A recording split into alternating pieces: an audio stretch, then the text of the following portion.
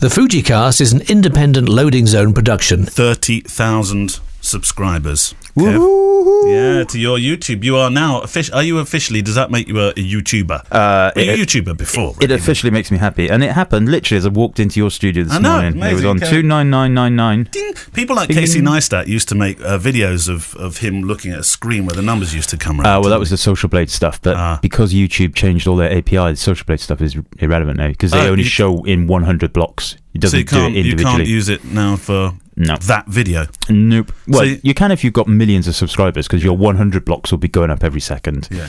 But when your 100 blocks go up every 3 days, it doesn't really make the same. It doesn't have the same impact. Yeah, I'm really happy with that. Now there's 30,000 subscribers. So that's I go locally sometimes to watch Reading FC play. That's the whole stadium. That's Reading's whole stadium, I think. Yeah, roughly. Yeah, that's amazing. Reading with you in the middle of the pitch, everybody looking at you, like Cardiff Football Club, because they've played 3 times against each other in the last 10 days, I think. Yeah, something like that. Yeah, it's like a home fixture now. The FujiCast. Right. Hello. Welcome along to the FujiCast. We're back in the studio. Although, actually, funnily enough, in a couple of weeks we have a particularly special episode that will not be in the studio, which we can't talk about because what's the first rule about things you can't talk about?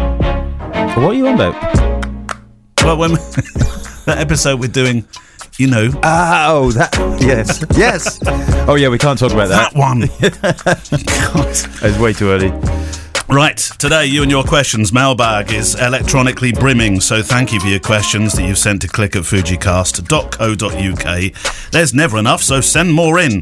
If you've emailed before, by the way, fantastic. You are officially what we know as a friend of the show. If you haven't emailed before, get on the keyboard and know yourself as a first-time writer because we love to hear from you too. For those who have Fujifilm cameras, then this show, of course, will have lots of techo answers to some of your questions. But there's just as many things that don't have anything to do with Fujifilm as well, such as your stories, your thoughts, the things that happen to you as you go through your photographic career in whatever genre. At the end of the show, we'll have another one of your photo disasters. If you've left a review in Apple Podcasts, we may well be reading your one out today. And from Kev's bookshelf, we have a recommended book. Which one are we doing today? We're doing Exposures by Jane Bown. Oh, I love Jane Bown's work. I like her story. Her story is amazing, isn't it? So, questions. There's lots and lots of questions today. Do you? Yeah. I've put them in front of you. Yeah. You got a book on top. Well, firstly, I think we should say thank you very much to everybody who came along. Oh God, yes. Oh, that's what I meant to do right at the start. Yeah, don't worry, I'll do it. Not don't worry, your 30,000. No, your 30,000 subscriber thing. Too late. Oh God. Too late. No, I'm so sorry. We've just lost. I might have 30,000 YouTube subscribers. We now have 2 podcast subscribers. Oh God, yeah. Thank you to everybody that came along. It was such a great evening. I really enjoyed meeting. It was a good night. I didn't feel that we met everybody. No, well, we couldn't because there was 1,500 people there. No, 2,000. No. In fairness, it was great. Thanks to everybody that kind of helped us. Sam and Steve and Gemma and especially Andreas at Fujifilm and the House of Photography for housing us. Oh yes, and everybody else, probably anybody and everybody that was there. It was good. JP came along. JP, as well. Of course, all the way from America. He is the coolest man I've ever met. He is, isn't he? Yeah. He's the same age as me, and yet he looks 15, 20 years younger than me. I'd say a bit more than that. But yeah, thanks to everybody who came along. It was a blast, and that was. And I think we should say. Congratulations to us for doing 52 in 1 year. It's pretty epic. Yeah. Not many podcasts do that. No. And to think all we have to do is turn up and talk into these furry things and everything else just happens. Yeah, it's not quite as magical as that. There are a few other things that happen. There we go. All right, so questions. You lead. This is it's quite a long one from Robert Pope in Settle in. He signs. I haven't read the question yet, but he signs off worried from Tunbridge Wells. Oh no. Okay, so looking at the recent sales photos of the new X100V, although it has a number of improved features, I see that it no longer has the D-pad. Right, now I see where this is going. This concerns me because it probably means that there are fewer programmable functions. Kevin has taught me to use back button focusing method, which, now that I understand the advantages of quickly refining exposure, I find very useful. I have the X100F and I use the D-pad for back button focusing. I find this much more comfortable as therefore quicker than using the AFL button. I was wondering if the joystick is now programmable and whether you have had a chance to do this. I also have an XT3 and use the D-pad on this too for back button focusing. I worry that all Fuji camera updates will now dispense with a D-pad. Well, okay, so... D-pad gate. D-pad gate. Well, the fact is I haven't touched an X100V, so obviously I know it. I've seen the pictures also, so I know it doesn't have a D-pad. I don't think anybody believed you, did they? Said, "Yeah, oh, go on, I know. Do you know I had Yeah. I had well in excess of 40 messages on X100V launch day saying, "When did you review it? When did you review it?" And I was like, "Well, not yet. I'm gonna have to buy it," which is fine. You know, it's actually like everybody else who, by the way, did review it. Nick Turpin said he wasn't looking forward to sending his back. Nick's little video was ace. Actually, I really liked that. He did a really good job of showcasing the camera, so that's good for him and good for Fujifilm. I think the X100V is flying off the shelves on pre-orders as it always was going to. But back to the D-pad question. Now the X Pro 3 lost its D-pad over the previous cameras, but it actually increased the amount of function buttons because of the touchscreen and the swipes and various other bits and pieces. So I don't know for sure whether the X100V has technically more function buttons or programmable buttons over the X100F. I suspect it probably does. The D-pad is a very subjective thing. I always disable my D-pad. Always disable it because I'm forever pressing it and touching it and, you know, all that stuff. So much. I never use it ever. I really pare down my camera to, I use the top function button for exposure, for telemetry. I use the front, one of the other function buttons for changing the shutter type from electronic to mechanical and back again. Yep. That's it. What about everything else is switched off? So changing, I think I've got drive selected on the D-pad. No, drive's a physical button. Is it? Yeah. What have I got? Oh, actually, no, drive isn't a physical. Drive. It is on the D-pad. Its drive is on the D-pad, but I guess on the X100V that would be one of the buttons at the top, just like the X Pro. For me, it's white balance, it's drive, it's. You change white balance? Sometimes. See, I never change white balance. Then I have boost because the XT3.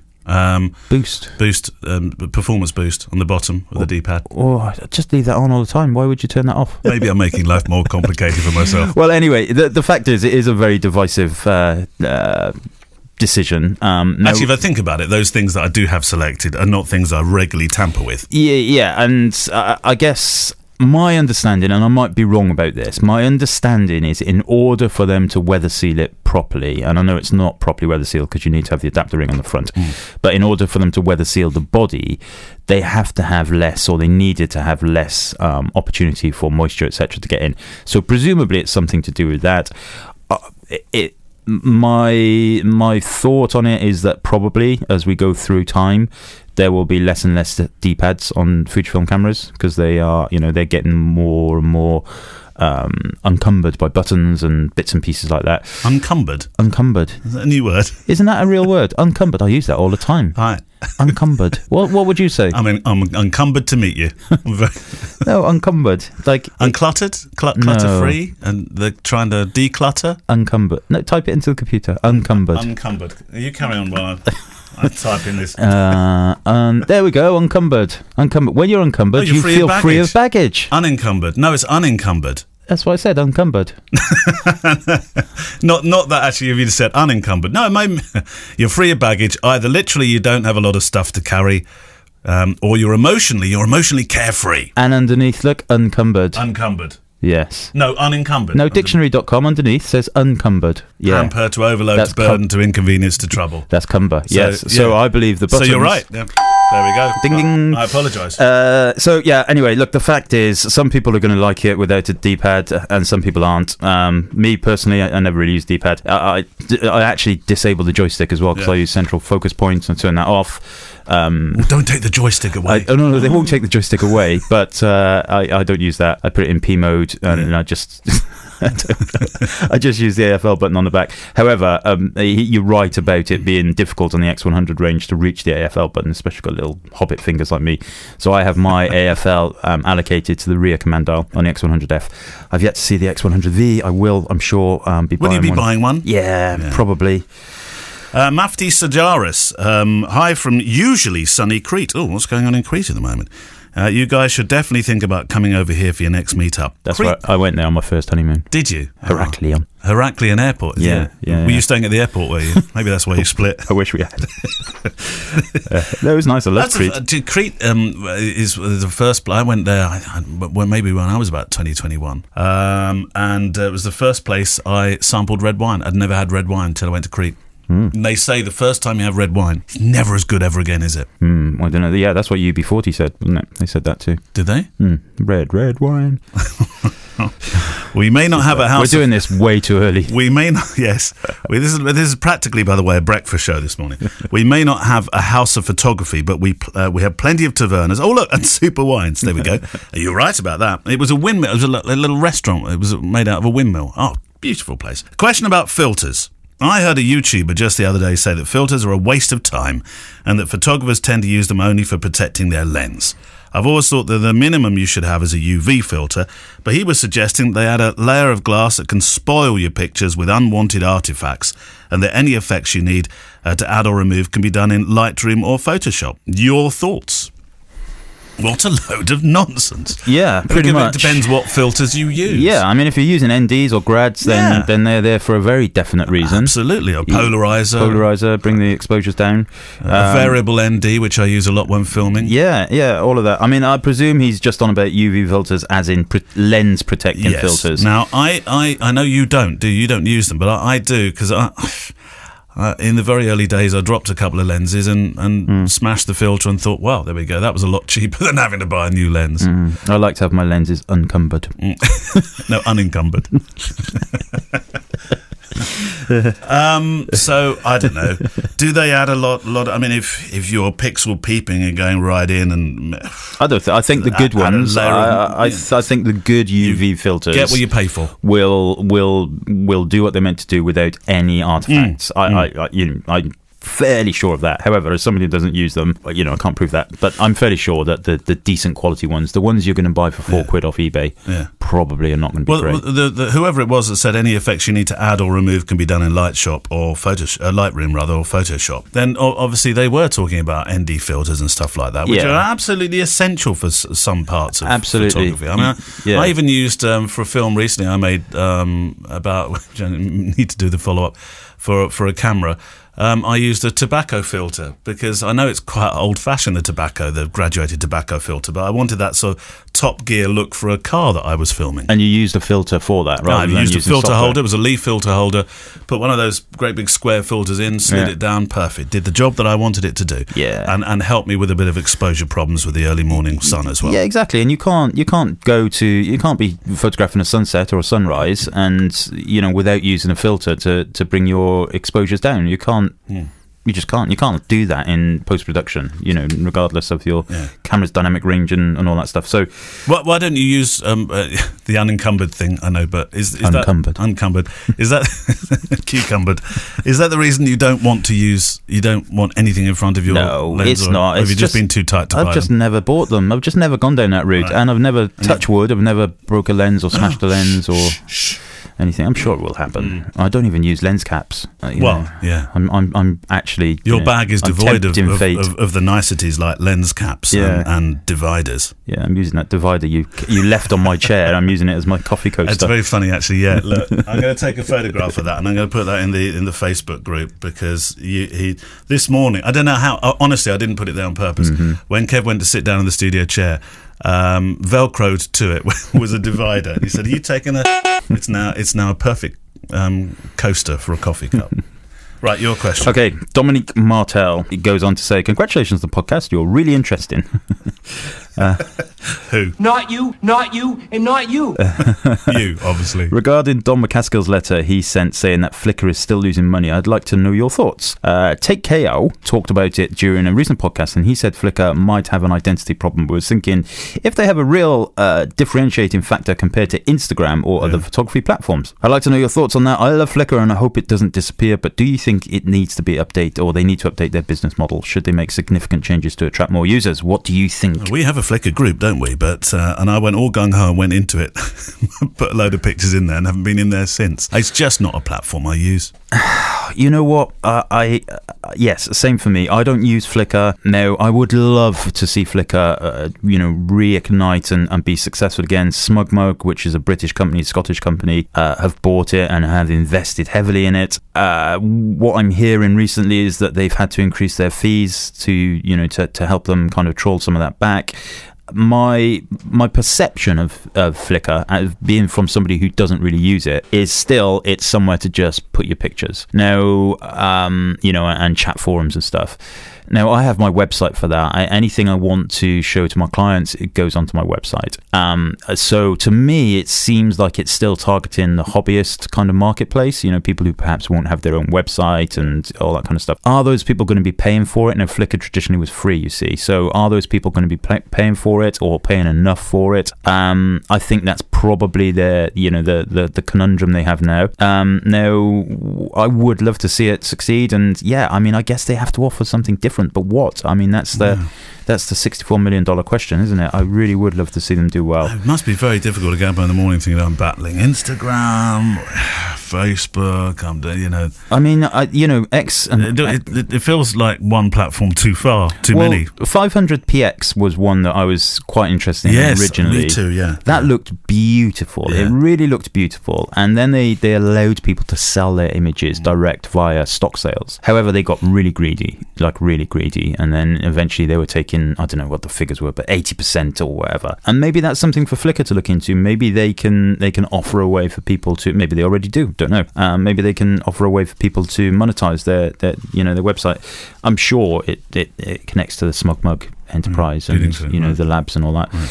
So all I would say is good luck to Flickr. I really hope it succeeds. But yeah, identity crisis probably is the right word. Right, Apple reviews. Thank you very much for your Apple reviews. We're going to split them into smaller bits than we have been doing, and then we can badger on with the questions, unencumbered even. Unencumbered. Go on then, have you got one? I have, this is from Dr. L. Dr. L. Via Apple Podcasts. Dr. Evil.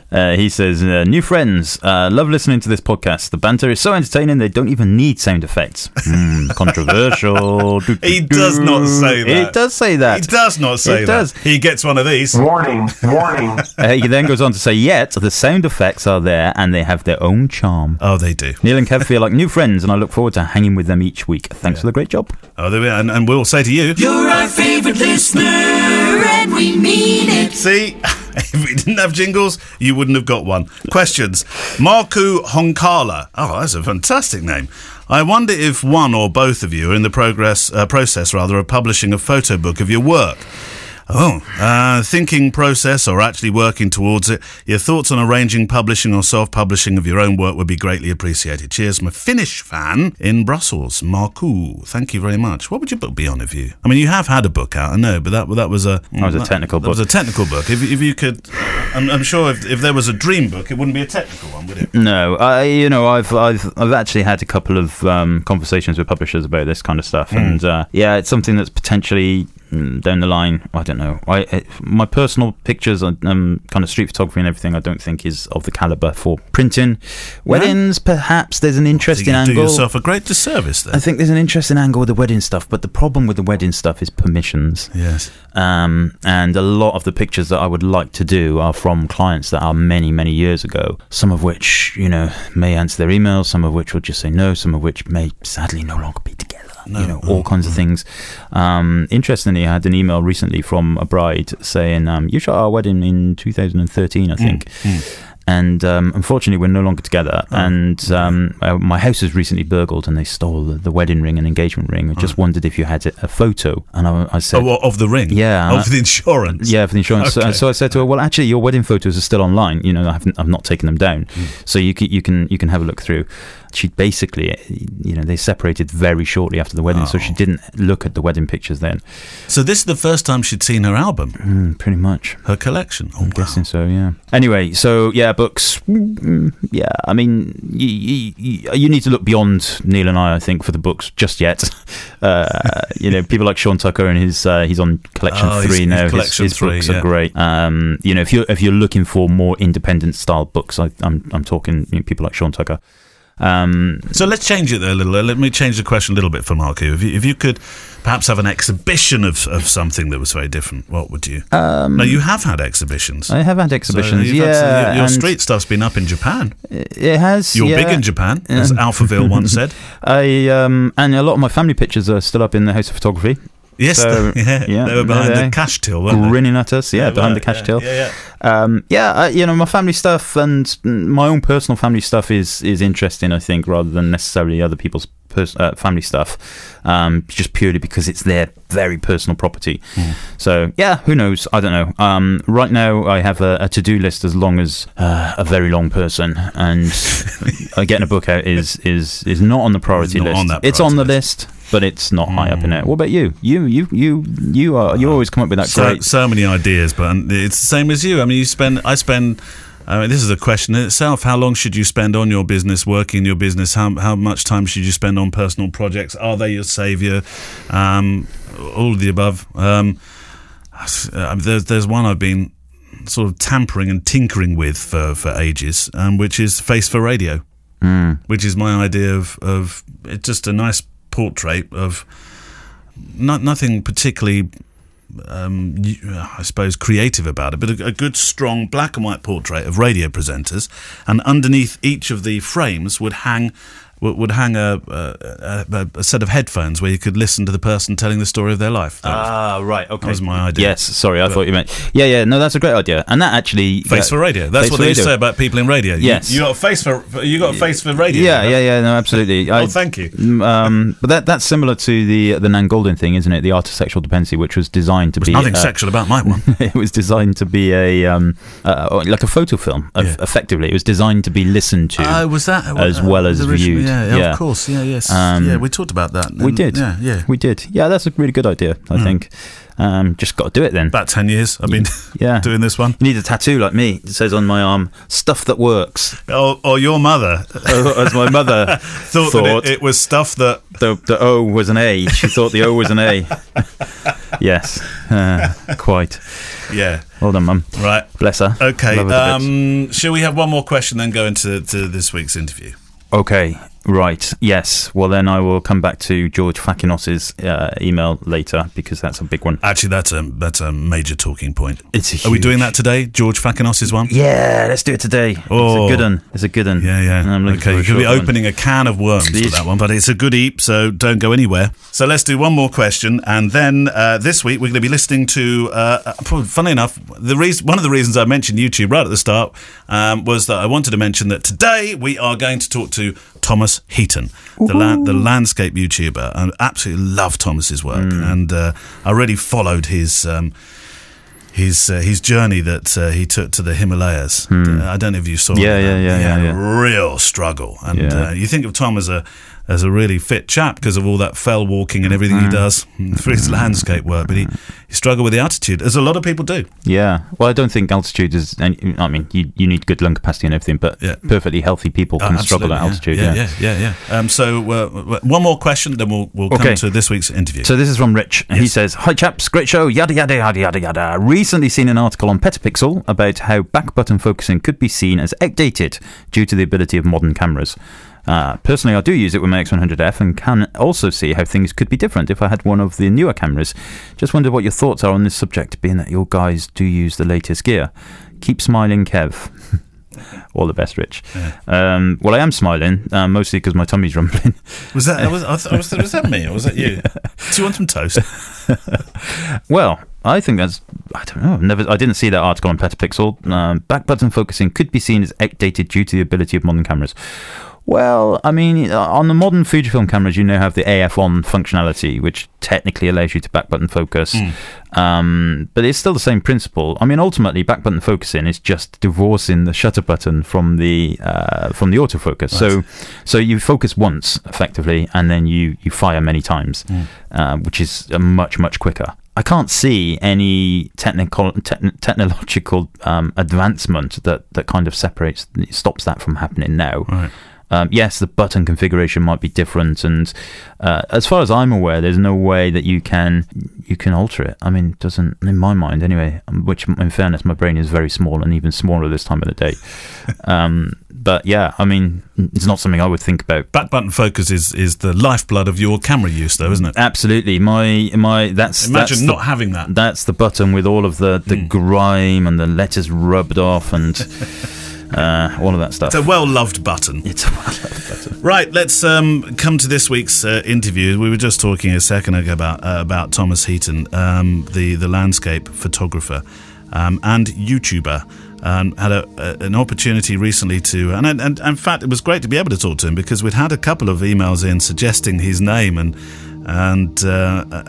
people that reference his work. So it was fantastic to be able to talk to him. And of course, he's become a Fujifilm shooter. It was the X-T3 that he took up the Himalayas. There is one particular scene where the camera fails on him. He can't see the back screen, and he paws over the Canon that's next to him and says, "Canon, come back, all is forgiven." But of course then he realises that he'd forgotten to press the little button with the display, putting it to the eyepiece or the LCD only, and so on and so forth. Yeah. Anyway, read those manuals. Yeah. I think he said that. He even said I should read the manuals. So this week's guest is Thomas Heaton. Thomas, when I was doing a little research, I did what I'm sure 99% of the population would do. I Googled your name, and up popped, under the People Also Ask section, where is Thomas Heaton from? How old is Thomas Heaton? And is landscape photography an art? Now, I think it still is. What would you say? Is it less of a niche these days? Well, first of all, congratulations on getting through to me and not Thomas Heaton, the footballer, the goalkeeper who. No, you came up before. No, you came up before them. Burnley. No, am I ahead of him? Yes. Oh, get in. That's good to know. Yeah, I've been having a secret war with this guy for about 5 years now. So finally, I'm on top, which is good news. Okay, so, wow, deep question to begin with. Is landscape photography art or still art or more of an art? Yeah. Yes, of course it is. Absolutely still is art. And I don't see how it could be less of an art now than it once was. I suppose with the introduction of technology, perhaps, but not really. Yeah, those are just more tools. Yeah, I asked a very similar question, albeit a different genre, earlier, to a reasonably well-heeled and certainly well-versed street photographer. And I said, is street photography still an art? Is it still a niche? Because now, with the introduction of cameras that everybody can use, a lot more people are street photographers suddenly. So is it still that niche that it ever was? Okay, so yeah, if we're talking about a niche, no, probably not, because I think it's so much more accessible. All you've got to do is look at the ridiculous statistics of Instagram to see how many images are posted on a daily basis. Now, granted, they're not all landscapes, but I tell you what, a lot of them are. Whether those people necessarily know that they're taking landscapes, it could just be somebody with a Google Pixel or an iPhone, whatever, 11, I think we're up to now. Yeah. Those have incredibly good cameras. And if people are just out and about on holiday, or they see something, maybe some nice mist or some unusual clouds or something, they'll take a photograph, they'll post it to Instagram. So the genre has massively opened up, and the popularity has grown more and more. But I don't necessarily think it's just a increase in popularity of landscape photography. I think it's more of an increase in popularity of the outdoors. Now, you've carved out this hugely successful YouTube presence. Is it a presence or is it a career? What do you call it? Oh God, I wish I knew what it was. I'm not sure when a presence becomes a career. I'm thinking it must be a career for you. Yeah, well, it was never intended to be that way. Of course. But yeah, that's how it's evolved, because, you start off doing it just as for fun, and it's still fun. But when it picks up traction and opportunities start to open up, then you take advantage of those opportunities, which in turn leads to more opportunities. And before you know it, you can kind of look at your situation and think, well, hang on a minute, maybe I can do this for a job. Maybe I can do this for a full-time living. And that's hard to say no to. when you don't enjoy your day job. So, of course, you make the leap and become full-time, as I did. And so, yeah, I guess you could say that, but I wouldn't necessarily say YouTube is my full-time career. I always prefer to be called a photographer rather than a YouTuber. Now, of course, I'm not ignorant to the fact that none of this would be possible without YouTube. I just see it as a very, very powerful marketing tool and storytelling tool, which in turn supports my photography. I want to talk about your trip to Nepal, actually, which I know there was sort of equal. Well, it was a hard trip, and we'll come to that in a moment. But as you head toward this next landmark, or if you like landscape figure of 500,000 subs, it's not that far away. Did you think it would grow in the way that it has? No, not really, because YouTube is so inconsistent with the numbers. So you can have good weeks, good months, bad months. So I remember for the first few months rather, or even possibly the first year on YouTube, I wasn't really aware of the numbers. I saw view counts, but that was about it. So no, I never became conscious of it. I didn't even realize you could monetize a video until about 6 months in or something like that. Somebody said, "Oh, you could," and of course you get about $20, so it's not great. It's a bit depressing, isn't it? Really? Yeah, no, it is, and that's why you can never rely on the ad revenue alone. But here's the funny thing about YouTube ad revenue is, yes, it pays pennies, but without putting the ads on your videos don't get seen, because obviously Google is a business, therefore they want to sell advertising to their clients. So if you do not have ads on your videos, YouTube will not share your video out amongst the masses. Isn't that interesting? Because a lot of people say don't monetize until you get to X, Y, and Z, without realizing perhaps that their channel won't gain any traction if they don't do it. It's the necessary evil. Actually, very, very damaging to not monetize your channel. I get it. There's lots of integrity involved, and people don't like ads on the videos, and I fully respect that 100%. And I wish it didn't work like that, but it's the world we live in, and it's a shame. But yeah, that's just the way it is. So if you have a video with no ads on, there is a clear difference in the amount of eyeballs that land on that video. Your style is very approachable. As a photographer, let's call it a YouTuber just for a moment, but as a photographer, as a YouTuber, as a person, you seem to me to be one of those people you'd like to spend time in a pub with, because there's no great act, or there's no, what you see is what you get, and I would imagine you are exactly the same in real life as you are within your films. Would that be fair? Oh, without a doubt, yeah. That seems an unfair question, but I don't think it's possible to have a facade on YouTube, because there's no way you could keep it up. And what I love doing more than anything is I love being miserable. I think it's great. I think, there are too many people out there projecting false positivity. Where everything's awesome. Yeah. And I think, if you're hurting on the inside, just make, allow yourself to be vulnerable.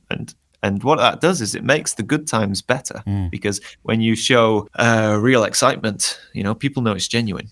So I followed your recent trip to Nepal, and there were so many things we could talk. I could go well back a good few years and talk about stuff you've done, but I was enthralled by this trip to Nepal, where you seem to find a new level of suffering for your art, I've got to say, Thomas. I remember. If it's easy, it just doesn't feel earned. Well, I remember in particular when you got, and I was relaying this to my family, saying, when this chap got to 4,600 meters, even a 100-meter hike uphill to grab a sunset picture became a bit of a chore. I mean, you're a fit chap. Did you think that this trip was going to be as hard as it was? Yes, I had my suspicions, because I live at sea level. So if I look out of my window now, I can see the beach, which is very nice. Beautiful, but also it means that I've never had the opportunity to do anything at altitude. The highest I've ever been is about 2,900 meters. Right. And that was fine, but that was just up and down in one day. So this is sustained high altitude. And, it's funny, because with altitude, you can't predict it. There's no tests for it.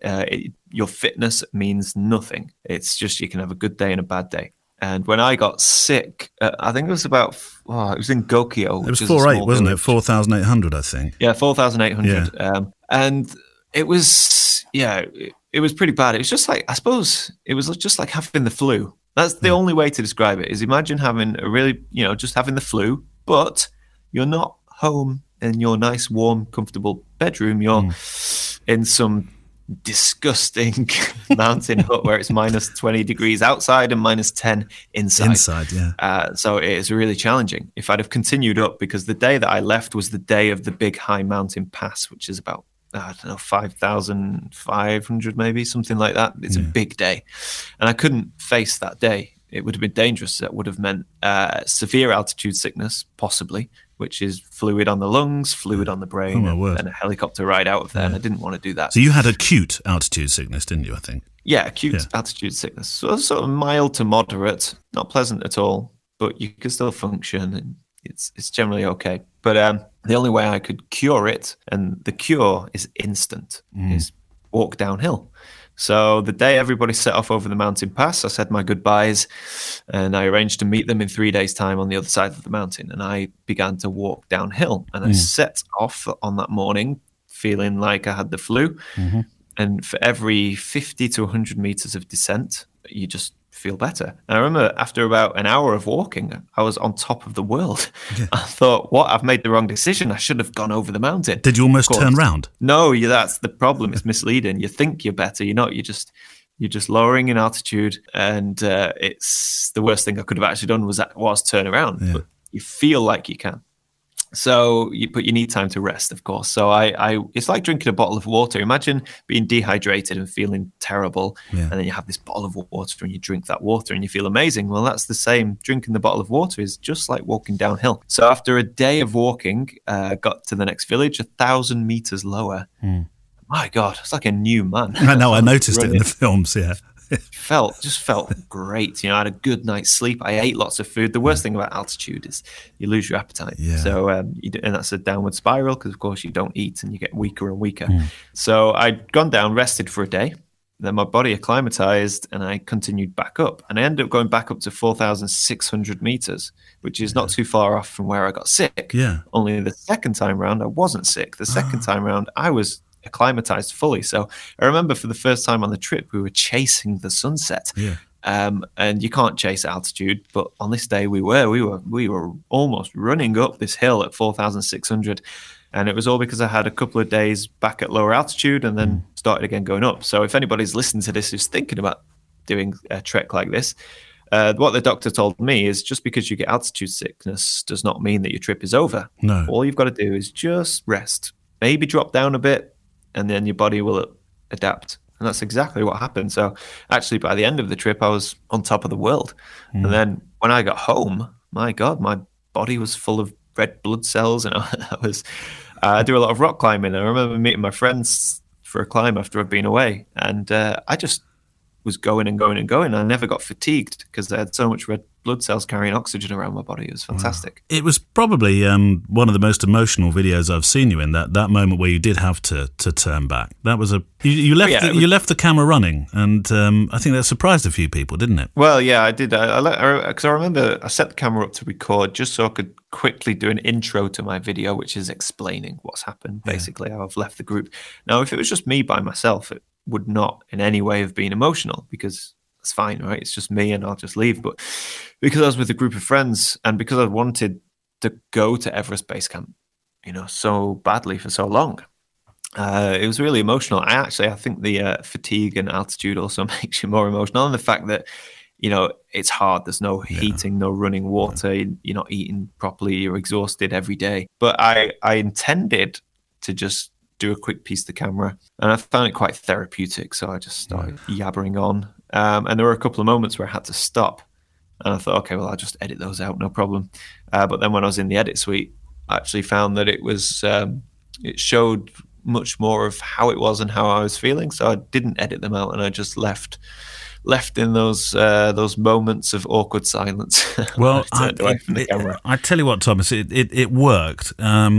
I know you didn't mean for it to work in that particular way, but I read down the comments that quite recently on that film, and it seems a bit lazy to take the very top one that I read on that particular day, but there was a chap called Troy. I don't know whether this particular one rings a bell, but he said, I love your honesty and passion. He said, "You're such an inspiration to me. A half-broken soldier. I've had 32 surgeries in order to keep my legs. I've lost so much on military injuries. A lot of that was hobbies." And he goes on to talk about some of the hobbies that he could no longer do. But then when he was in hospital, somebody bought him a camera and a laptop opened, and guess what happened? It was your YouTube channel that popped up first. And he said, "You have no idea, and I can't tell you with mere words, how much you inspired me to start to learn and love photography like I do today." And those were the kind of comments. I think he said, as an army guy, you really touched people with this trip and your honesty. Did you feel that at the time? No, I never feel that, ever. Yeah. Wow. I mean, it's an amazing comment, and it's funny how often I receive comments and emails of that, and it's always so moving and overwhelming. Yeah, it's amazing to hear that. Well, it really is. You should read down those comments. I'm sure you have. No, I do. But do you know what? I sometimes don't read a lot of comments on my more emotionally invested videos because there's always that negative one. Oh, and I wish I should focus more on the positive ones like that. Do you know? I don't think I saw any on that particular. And if I did, I've filtered them out. Let's get geeky. You took an XT. Right. You took an XT3. Clearly, you had a weight advantage above the group that I was watching around you, who had their heavy lenses and their DSLR sets. The problem with having a weight advantage is that everybody just goes, "Oh, well, your pack only weighs 12 kilograms. Oh, they gave it all to you. Carry this, and this." Well, there was the screen gate at one moment, which turned out to be user error. But that's funny. I always leave those in. That's just me. I thought that was that's me in a nutshell, right there. Was it the right decision to take the Fujifilm gear? Did you enjoy using it? Oh, without a doubt, I loved using it. And what surprised me more than anything was the quality of the images. They're comparable or on a par with my 5D Mark IV images.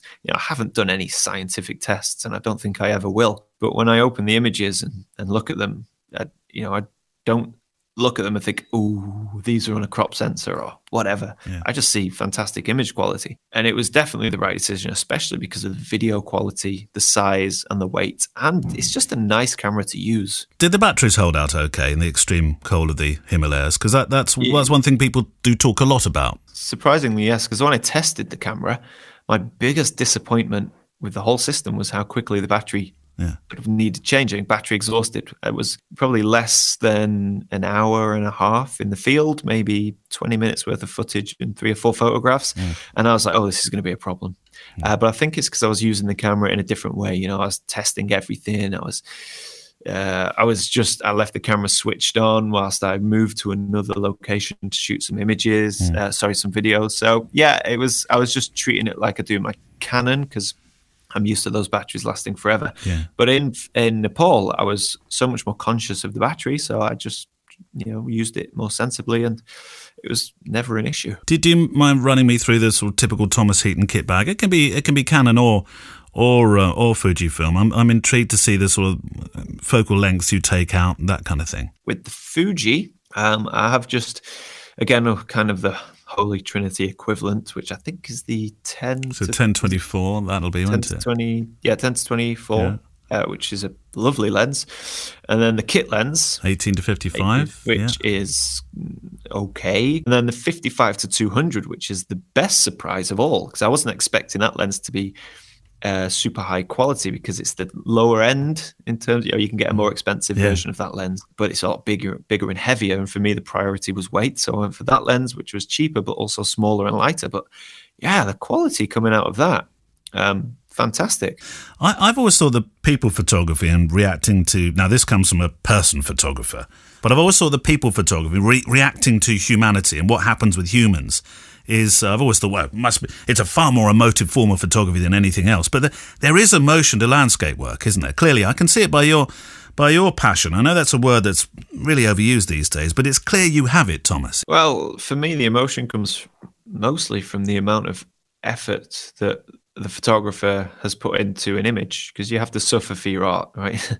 Now, I can totally understand people photography and capturing that decisive moment, and the emotion that comes with a scene unfolding, such as a war photography or something like that. But for me, the emotion coming from people photography is what's happening more in front of the camera, I suppose. The emotion with landscapes, for me, certainly is what's gone on behind the camera. So, it's the hardship and the effort of getting to a place, the patience of waiting. Now, of course, you could shoot natural disasters and things, and there would be emotion there. And what's great is you can capture a landscape as it changes over time. But it's very difficult to capture a single landscape image that would evoke emotion in the viewer unless they knew the story behind the image. I have ups and downs emotionally all the time. And I look at my body of work, and what I see is that I don't have a style. Okay, you don't look at my Instagram feed and every image has the same color palette and the same subject. They vastly vary. And I do wonder a lot of that is to do with my state of mind, because I do create quite dark, somber images. Yeah. And actually sometimes I really go after those images. Are you patient? Yes, 100% patient, but YouTube doesn't always allow me to to use my patience to the fullest, because the problem with what I do is you have to constantly feed the machine. Yes. And usually I like to have a back catalogue of videos ready to go, so I never have that pressure. But unfortunately, it's not always like that. So that's dovetailed so well with this social media. I want to close on a couple of social media things and then an emotive question, but. You've got your blog, you've got Flickr, there's your Facebook, there's Twitter, Instagram, you've got YouTube. I think you've mentioned the fact you do feel a pressure. How much pressure is there to keep feeding that machine, as you call it? There's a lot of pressure. More so with YouTube, for me anyway. Instagram, I don't... my Instagram account could be deleted tomorrow. I wouldn't care less. I'm one of those. I don't really like Instagram. It's difficult to spend 2 days photographing an image and then have it only seen on a 1-inch screen. I think Instagram's there. I do it because everyone does it, but so I don't care too much for Instagram. So I don't therefore feel I need to constantly upload. I can't even remember when I posted my last image on Instagram. Yes, it's not been of late. No. But I use Instagram mainly to promote my YouTube channel. Twitter, I stopped using a long time ago because it's quite vicious. It's too easy for people to drag you into a conversation or debate or talk directly about you and then tag you in it. So it's not very nice. I've seen that before. So I stopped using Twitter a long time ago because there's too many bad eggs on Twitter. Facebook, again, I stopped using it many years ago because I don't really like Facebook, just the whole data mining thing. So the only pressure I feel is YouTube, and that's because that's what I put the most into emotionally, and it's what I get the most out of as well. And I have a schedule. I think if I was just if I won the lottery tomorrow and could retire, then I think I would be I would be more than happy to wait weeks and weeks and weeks for the perfect conditions and get that one perfect photograph. But unfortunately with YouTube, that's not the case. I like to put out a video on a regularly scheduled basis. And that sometimes means you've only got today. And then you have to produce and deliver. And it's not necessarily a bad thing, actually, because it forces you to be more creative and to get out there and see more places. Finally, on your Twitter profile, which I'm now that we talk about Twitter, I appreciate you probably wrote quite a while ago. But yes, I will have done. I don't think I've opened Twitter. Let me remind you then. It's your succinct profile, because it has to be, doesn't it? Reads, photographer, traveller, outdoor enthusiast. I share my life with Charlotte and Monty the dog. Living the dream. Are you, do you think? Without a doubt. When I take stock of what I do and my life, for sure. I'm incredibly lucky. I've just spent a month in the USA with 4 very good friends, road tripping in a 1979 trailer. I make a reasonable living, and it's absolutely living the dream. But with any job, it has its ups and its downs. So it's certainly not a bed of roses, and there is a lot of work, a lot of stress, a lot of pressure to get to the point that I'm at now. But when I actually stop and take stock, I am very, very thankful. In Nepal, when I met a lot of the porters and the guides that work out there, and you just have a conversation with these guys about what they do on a daily basis, and then I look at me complaining about the screen not working on my Fuji camera, which probably costs more than these guys' homes that they live in up in Nepal. I'm very, very blessed to do what I do, and I am living the dream. I don't think there's anything else that I would rather do right now. Well, that seems a good place to close it, except for the fact I'm a Columbo fan, and there's always just one more thing. Just one more thing. And I've just is there one more thing? I've just thought if of there one. is, you've got to do it in the Columbo voice. I've just thought of. I can't do the Columbo voice. That deep gravelly. Just one more thing. Just one more thing. Yeah. What's the landscape scene you haven't yet captured? The one that's there. The fish that got away at the moment, but the scene that you want. Do you know what? I just don't get lucky with fog and mist. It's what I seek the most, and it's just so rare for me to find it. I have a couple of images that are nice, foggy, misty days, but if I had one magical power to be able to switch on any kind of weather, anything, it would be the mist switch. And I just can't find it. I see photographers out there, and all they're doing is putting out images of mist. And where is this mist? It's never there. And when it's forecast, it's always wrong. So that's where I would love. But that's the thing. That's the thing that you would like. But what's the scene that you would like in that mist or without the mist? Oh, the scene. Okay, so I would like to improve my woodland photography, active volcanoes and icebergs. Yes. Yeah, for sure. Icebergs and active volcanoes. If I can get them in one scene, then I'll have just won the lottery. With the mist switch, obviously. With a bit of mist. With a bit of mist. Nice. I'd say, wow, good question. I mean, I'm pretty lucky, actually. This just goes to show how much I am living the dream, because I've pretty much photographed every scene you can think of. My thanks to Thomas Heaton this week. Absolute pleasure talking to him. And you know how some YouTubers, you really hope that they're going to be absolutely the same in person, even though I know this was an interview down the line, but you hope they're going to be the same in person when you're talking, communicating with them, as they are on their YouTube films. I have to say, Tom Heaton is exactly that kind of person. What you see on those movies is what you get in real life. Yeah, that's good. It's wonderful. And actually, that's always the sign of a good YouTube channel, isn't it? Yeah. Personality. We know that. Yeah. That's why ours are rubbish. Okay, I have a question from... I thought I was going first. Oh, yeah. Sorry. No, you go first now. I don't want to tread on your unencumbered feet. Unencumbered. Go on, unencumbered. Okay, this is a big one. Oh, is it? Big one. Oh, is this the one? Have you got a button for big one? Oh, yeah. I don't know if I've got the right button. Oh, no, that's the bouquet chicken. Hang on a minute. Where's the button? Oh, it's number 1. Warning. Hooray. Okay, so... I stuck it up there the other day so it would always have the warning. It was right next to bouquet chicken. George Fakinos, now friend of the show, George Fakinos. Yeah, absolutely. Now, this is quite a long question, and some of you in the Fujifilm community will relate to this question.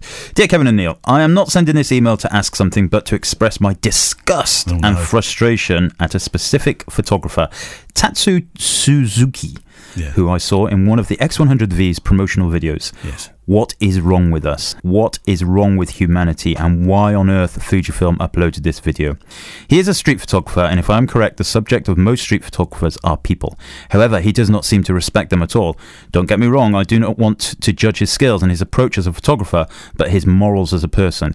If people like him continue to act like this, then I bet that in a few years there will be laws that will forbid street photography for everybody. Who gave him the right to do this to the rest of us?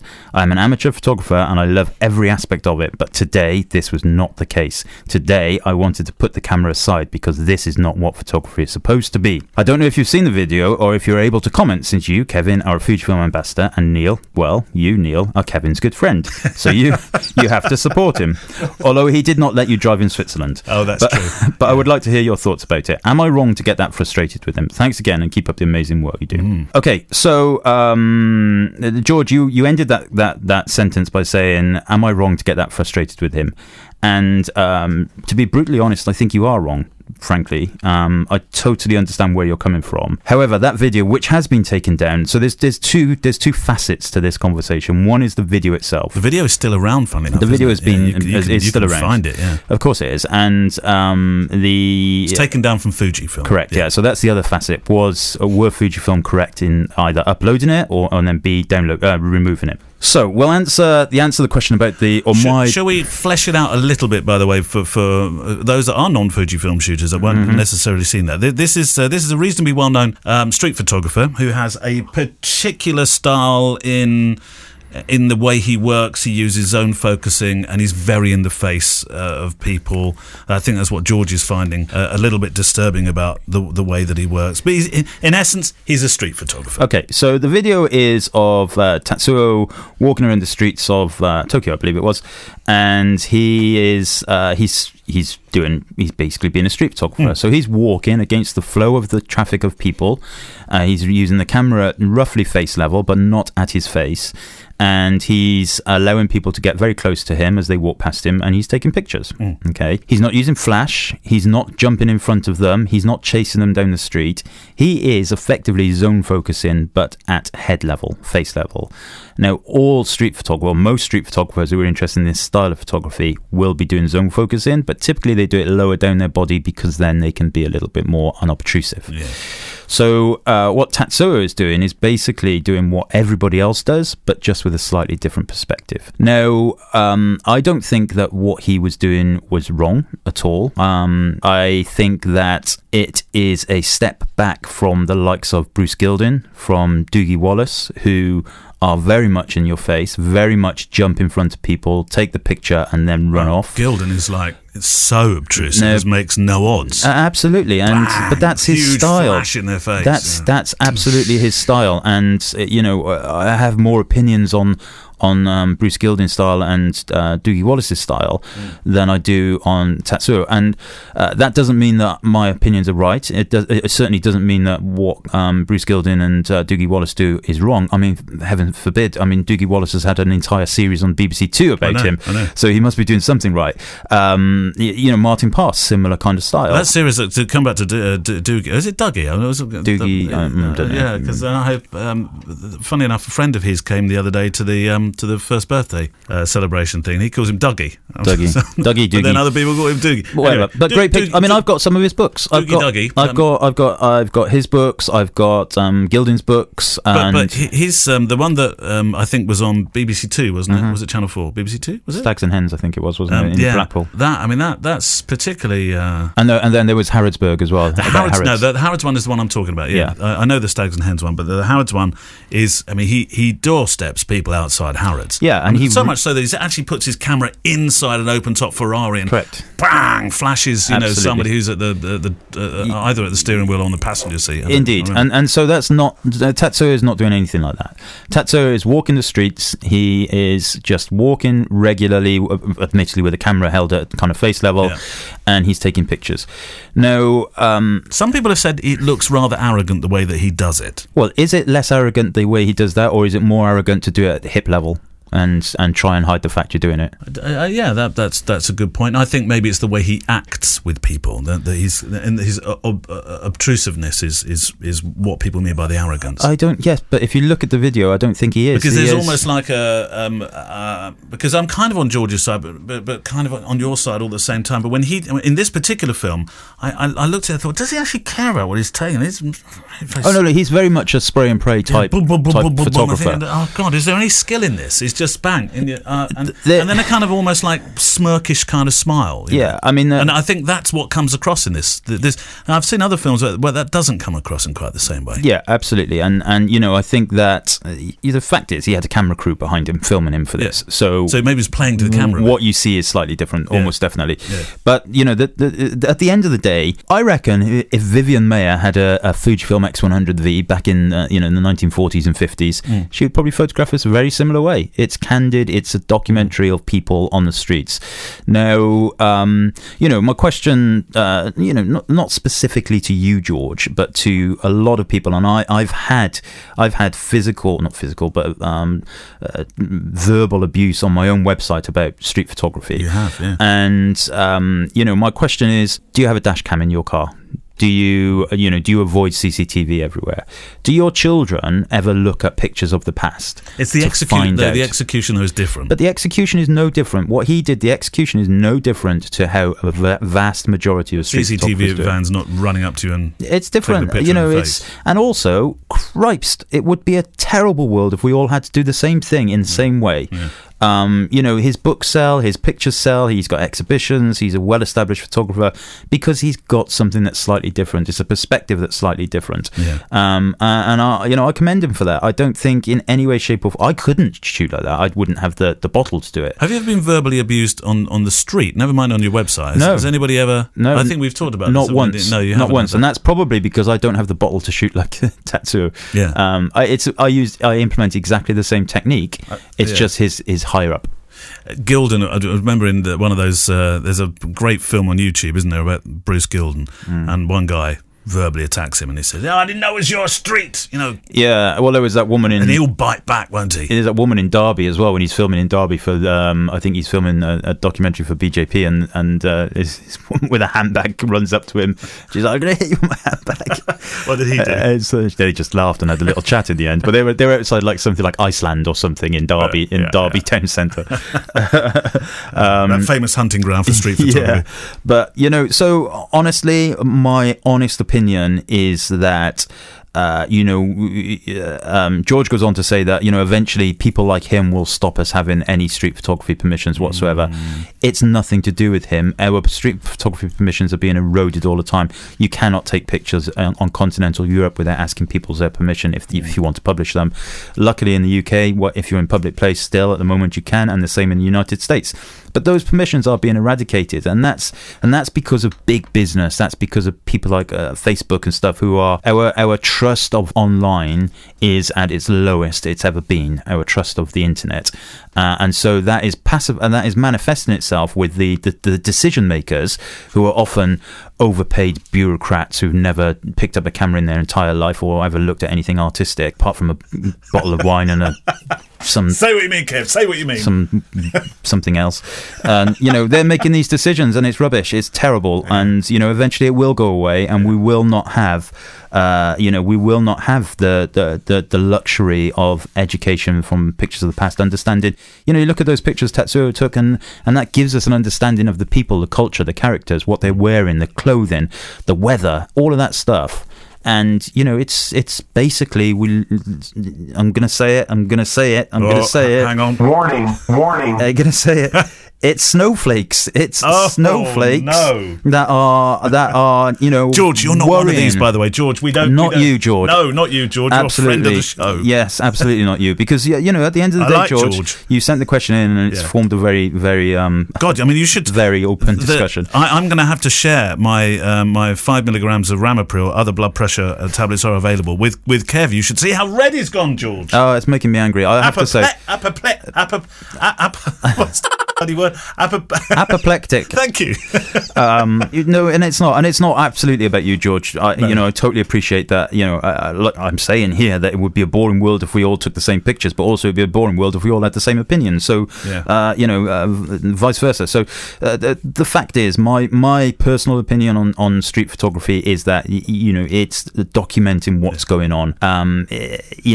The people are walking past him. He is not chasing them. He is not behaving like Bruce Gilden. He is not running in front of them. He's not flashing them. They are walking past him. He has the camera in front of his head, face level. Right. It's pretty obvious that he's likely to take a picture. They can choose to turn their backs, and in some cases in the film they do turn their backs. Sometimes they walk across the road. That's true. And that's it. Isn't that the same as deciding whether you want to walk under a ladder or not when the ladder's up in the streets? There's a ladder there. I'm going to walk under it or I'm not. My choice. I can decide to do that. Now, on the flip flip side, though, or on the other part of that question, I'm thinking Neil's desperately trying to press buttons and stuff over there, wrapping me up, but I'm still going. Move on. Were Fujifilm right to pull that video? Oh, yes, that was a good point. Were they? Now, on this point, I personally think they were wrong. They should have had the courage of their convictions and stuck with it. I also think that Fujifilm should have left that video up. Yeah. There's a couple of things that must have happened. So I know the marketing team involved in making these films, and I know that the effort, the commitment, the blood, sweat, and tears that go into. I mean, I've made a couple of those films with you, and there's an awful lot of work that goes. And there's a lot that goes on behind the scenes. And I know it's a very personal project for many people at Fujifilm. And so the film will have come to them. They will have watched it and looked at it and made suggestions, etc. And then at that point, perhaps if they thought actually this isn't what we want, then maybe they should have decided not to show it. However, I'm not throwing the blame at Fujifilm. I'm throwing the blame at the people, probably a minority of people who said this is not what street photography should be, and so they pulled it to protect their dignity, because they're a Japanese company, and that's what Japanese people do. They never say no. For example, we shall consider is the best you get. Is that right? Yeah. Can you the Japanese way? Can you make the X100V have a little coffee machine coming out the back? We shall consider. We shall consider. Yes. Okay. I quite like that. Yeah, it's beautiful. What a nice way to do absolutely business. Beautiful. Yeah, absolutely beautiful. If ever you look at any of their emails or their marketing messages that come when there's a bug in firmware or something, it's always like, to our dedicated Fujifilm people, customers, we are very sorry that we have, disappointed you as you're doing we're very sorry that we have disappointed you on this occasion. We will work harder. And it's always self-depreciative like that. So my answer, George, is that I think that it's street photography. Street photography manifests itself in many different ways, and wherever you are in the world right now, I imagine I'm sat here in Neil's studio. He's probably got security cameras and various other things filming me. God, I hope not. And things that go on in here. Yeah, stuff that's going on in here now. I'm going to put my pajamas back on if that's the case. So yeah, I mean, you know what? It's a great question. And kudos for sending it in. I expected us to get a question on that. It was a huge thread on Fuji Rumors. I've had numerous emails about it. I don't know Tatsuo at all, never met him. In fact, up until this video, I'd never really looked at much of his work. I love his work. I just think it's one of those, it's just one of those things. A couple of people have flapped their arms hard enough, and and the world's come crashing down. Yeah, the world's come crashing down. But I tell you what, George, come over here a little bit closer. Come here, George. George, come on. Let me say something. You're our favourite listener, and we mean it. You are a friend of the show, and you know that. Right, blimey, that's... You can have a go now. Well, should we do a question, or should we do a quick... have you got a whiskey? A couple of... There's loads at the back over there, yeah. A couple of quickies, if you pardon the expression, then into the book.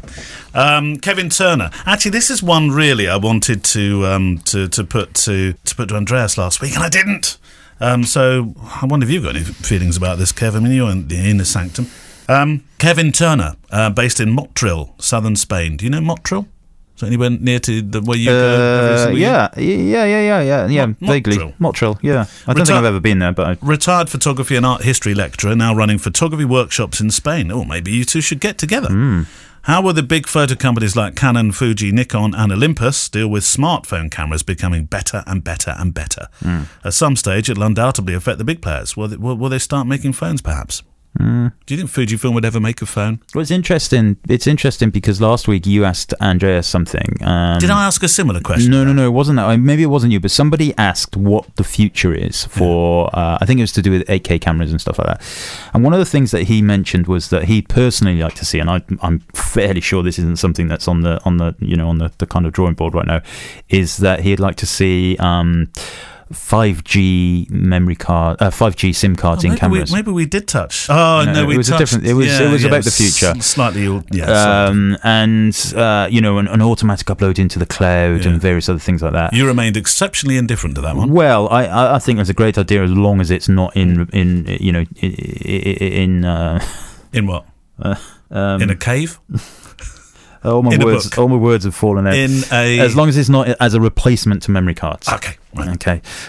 Because there are some cameras that are now thinking or doing internal memory only and stuff. No. And that's just No. bad.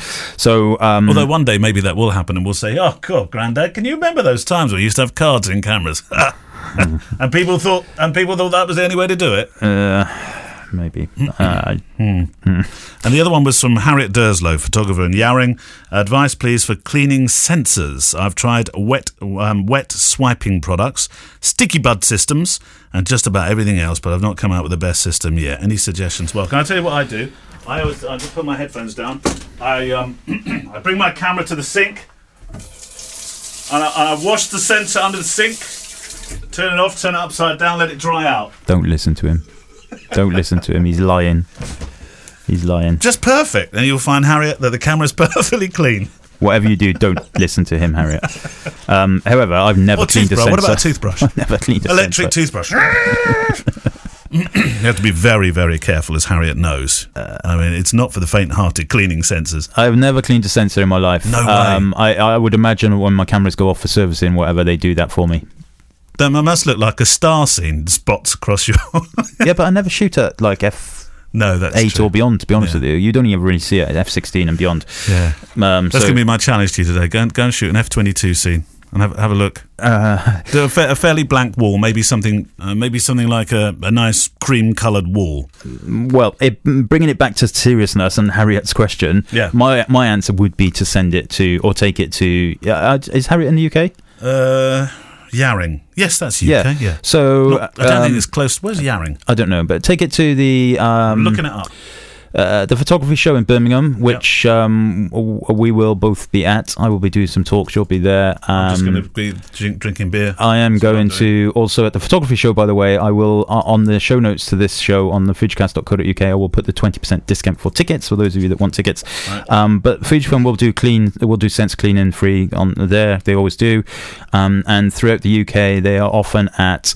They do what they call touch and try days, which I always think sounds very peculiar. Touch and try days where you can go along, get your sensors cleaned, and try out new gear and all that kind of stuff. So yeah, my advice is to get. Look, that's a Nancy Griffiths album there.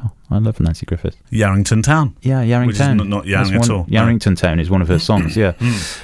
So stuff like that. Sorry, Harriet, we went right off on a tangent. Then Neil got up. Oh, look, a squirrel! Neil got out of his seat, which took me right by surprise. Yeah, I don't usually do that. I've never seen him move. Yeah, that's like a captain moving away from the controls. Yeah. You were okay. You just crack on. Get them done by Fujifilm. I watched on one of my rabbit hole things. I didn't realise this happens, by the way, but I'll tell you anyway because I know you feel the same way as me about flying.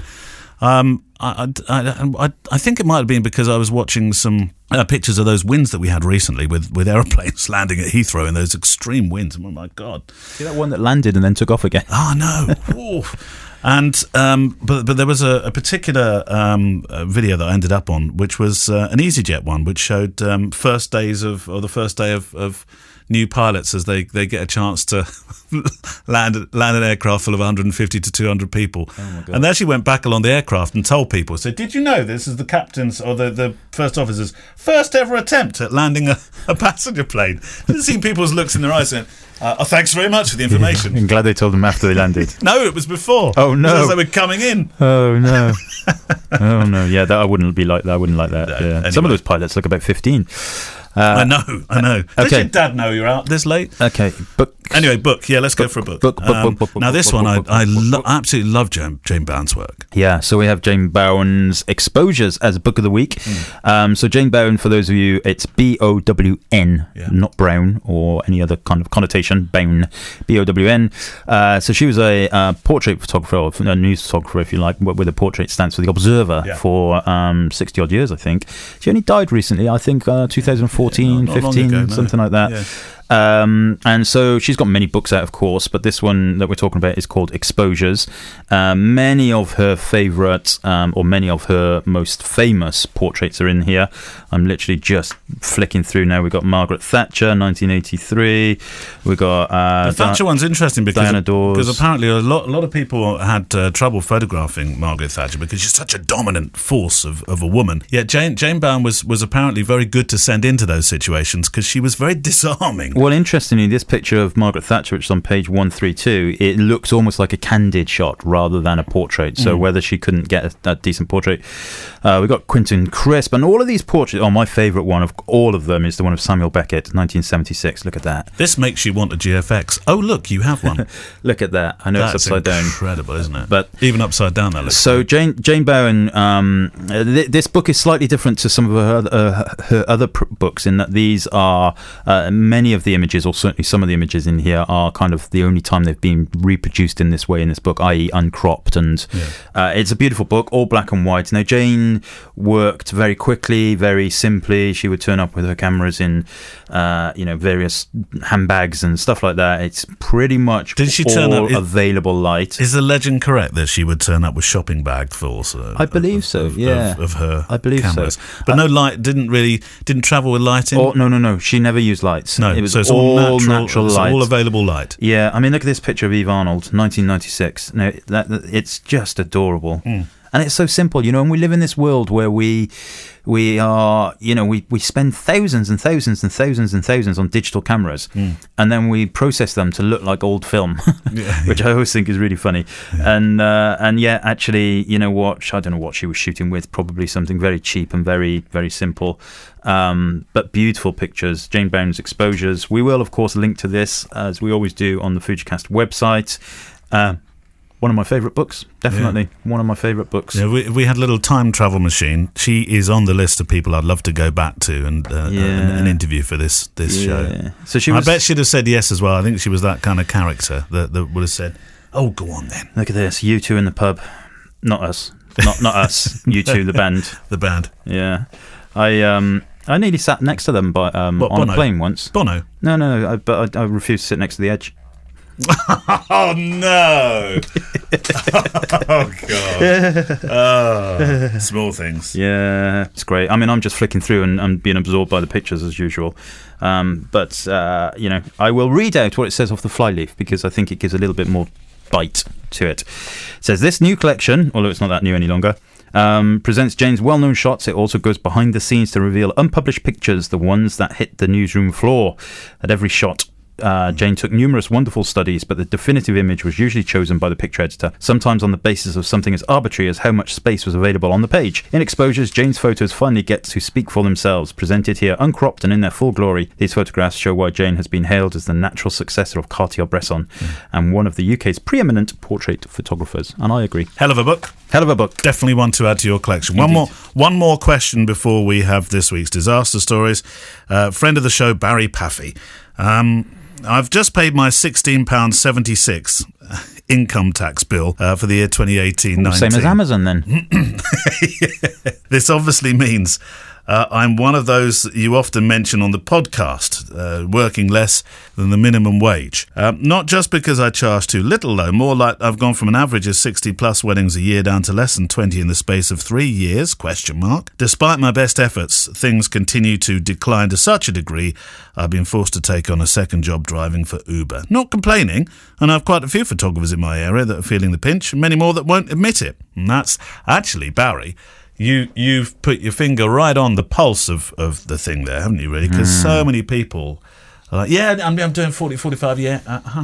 And when you dig a little bit closer, they're not really doing that much. And it's that kind of passive-aggressive thing when people are discussing, how the business is going. Anyway, my question to you chaps is, what job would you both do if you could no longer make a living from photography? Kind regards, Barry. I start with Uber on Monday. Actually, Kev, we could have Kia cars. Kev's Kia cars. I'd do Uber Eats. I think Uber Eats. I think I'd be better at Uber Eats. Oh my God, no! But you'd be huge. You'd be, I don't know. Actually, that's not fair. You wouldn't be, but I know if I was doing Uber Eats, I'd be for everything in. I'd just take a little bit out. They won't notice. So what would you do? What would you do? I think I know the answer to this. Well, but is it slightly cheating to say sound? Because that's well, sound isn't a job, is it? You've got to put flesh on that bone. Yeah, that's true. What would you do? Well, radio or something. Go back to the radio. Back to radio presenting. Yeah. But that now is like a ever decreasing circle of opportunity. Because I know a lot of my mates that work in the industry no longer do that. In fact, a couple of them went into photography. Yeah. To escape radio. Yeah. Oh, I don't know. I'd like to do something. Seems really crass, but I'd like to do something environmental. I think something for the animals, like marine biology or something. Yeah, I quite like the sound of that. Oh wow, yeah. Wouldn't you have to be slightly cleverer? Well, no, I didn't know. I didn't mean that. Wouldn't you have to be qualified in something to do with marine biology? Well, yeah, but you'd have to be qualified in talking on the radio, wouldn't you? No. Yeah, I mean, okay. Well, if it was something that I'm qualified to do, then I would be an economist. Oh wow! Yeah, stick that up your radio jumper. Yeah. Oh, there we go. That's what I did. Actually, yeah, I would quite like to be. I don't know, but not. Can you be an independent economist? Economist. You're encumbering me. Yeah, because I wouldn't want to work for a big corporate again. No, God, no. Because that would just steal your soul, wouldn't it? Yeah, really. I mean, that's the whole reason. reason. In fact, I'd be a bin man. Really? Yeah. But you're still working for a corporate. Yeah, but only until 12. Then you go home. You have to get up at 3 a.m. That's all right. Oh, that's all right then, isn't it? It seems a very apposite time to go into the disaster stories. I've got a couple, actually. This one is from Marissa Kasnia in Ontario, in Canada. My first ever paid gig was an engagement shoot with my Canon 5D4. Not only have I left the camera on JPEG, only accidentally, I was so nervous I also left it at 640 for the whole time instead of auto. I had taken 50 blown out photos. We did the reshoot the next day, luckily, as the weather cooperated, and I blamed it on a defective memory card. The old defective memory card trick, eh? I was certain that was the end of my career. Luckily, however, I got away with it. Thank you for the hard work making a podcast. It's epic. From Marissa. Have you ever had a situation like that? Or the exposure? In the Canon days when you were using DSLR? Yeah. I remember, one of the things that I used to imprint on my brain was remember when you're walking out of the church to change the ISO. Yeah. That was it. And did you ever forget? Every time. I did forget a few times, but I used to just remember, because of course this was back before electronic viewfinders. During the war. And I used to just remember, right, just turn it to the left. Just turn it to the left about a quarter, and that would generally be enough. And then, everything else I could recover. Yeah. Easy to do. Yes. Easy to do. Jan Bakker. Hi, Kevin, Neil. When you started doing disaster stories, I wondered who would admit to their errors, but here I am doing just that. Just a short one, 2 in the space of a month last year. I shoot quite a lot of sport, and especially football, where I'm the photographer who trusts his cameras at the back of the goal on a trigger to get the action as the goal goes in. I've always wondered about those cameras. I've always thought, if you get somebody like Ronaldo that really can thump a ball. But, I mean, those nets, they do actually move. Occasionally you see the cameras flying into the crowds and stuff. Yeah. Anyway, last year then I had 2 disasters with this. I went to retrieve my cameras at the end of a game, and one had been simply lifted. Oh. We don't know. He said stolen, so I said lifted. We don't know if it was staff or somebody watching the game. CCTV from the midway point just shows somebody seemingly clearing up. Nice. Yes, he cleared my camera up in his bag, it seems. Number 2, particularly moody goalkeeper. Club was in brackets. It's a Dutch club. We're not mentioning them. Who took a boot to my camera after conceding a goal. Camera was okay. The lens was a mess. All ends well, though, as the club paid for the lens, as they should, but luckily also a replacement camera. Oh, nice. So now I have 2 working cameras. Yeah, nice. There's an all well that ends well. Yeah. One. If you have a photo disaster, then please, we would love to hear from you. It's click@fujicast.co.uk is the address. Send yours in. I hope that goalkeeper hurt his toe. Mind you, you'd be thanking him, wouldn't you? Well, actually, yeah, true. Thanks very much for the new camera. For the nice camera, yeah. By the way, I wasn't sure whether last week, if you were offended by one of the disaster stories on the live show from the House of Photography, our most humble apologies. I wasn't sure whether to edit it out or not. It was one of the strangest stories I think we've ever had on the show. I wasn't sure how much of it was true and how much of it was... Listen, it was Glasgow Lee at his finest, and I can guarantee that there was a very, very heavy smattering of humour in that. Yes. So it was. You seem to be holding back here. Well, Gemma did mention it. I have to say. Oh, did she? Yeah. What did Gemma say? She said, did Gemma just get a bit? No, I'll tell you. I'll tell you when we're off air. But, really? Oh my God. Yeah, but it was just Glasgow Lee being Glasgow Lee. We love him to bits. I know we do. Right. Thank you very much for your for your company on the show today. Thank you to Tom Heaton, our guest. Really enjoyed talking with Thomas. If you've liked this week's show, then thank you. And if you can, leave a review. That would be absolutely super duper, because that really does help us, especially in Apple Podcasts. See you in the Facebook group for any questions you have about today's show. Play nice, of course. The mods, Steve and Peter, are in there with their nice shiny FIFA referee tops on. And of course, we have another group, which is 4 at Fujicast 4. Fujicast at 4. 4 at Fujicast? 4 at Fujicast. Yes. Which was the thing that we invented a few weeks ago. But you've put a new moderator in there. Neil. You've employed Neil Ford. Yeah. Well, Neil said, "How shall we deal with this?" And I said, "Well done, Neil. You're now an admin. You look after it." That's delegation. Delegation's what you need. Who was that? Delegation. I know that's dedications. What you need. That was, what's his name? Wasn't it? Roy Castle. Bless old Roy Castle. Yeah, I liked him. Yes. Anyway, send your questions, your thoughts, your disaster stories to click@fujicast.co.uk. Music's on Blue Wednesday, supporting music from the incredible artlist.io. Stick around for the outtakes that we're now doing at the end of the show. And if you want to see our offerings to the photo community and world, there's one address that you now need to go to for all our personal stuff. Learn about the kit Neil and Kevin use, get links to all their websites, and find out first about any new workshops coming up by going to www.fujicast.co.uk/the boys. And we will see you next week. Bye-bye. Bye-bye. And now the bits that didn't make the show. No. It's fine. Yeah. Okay. I just listened back to it and I thought, there's far too many jingles. Right, let's start this bit again. And if you want to see any of our offerings to the photo community and world, there's one address that you need to go to now. There's one address that you need to go to now. Can't edit that bit, it's over music. Balls. This is great. It's got to go in the outtakes. Flamer, why is that thing not working?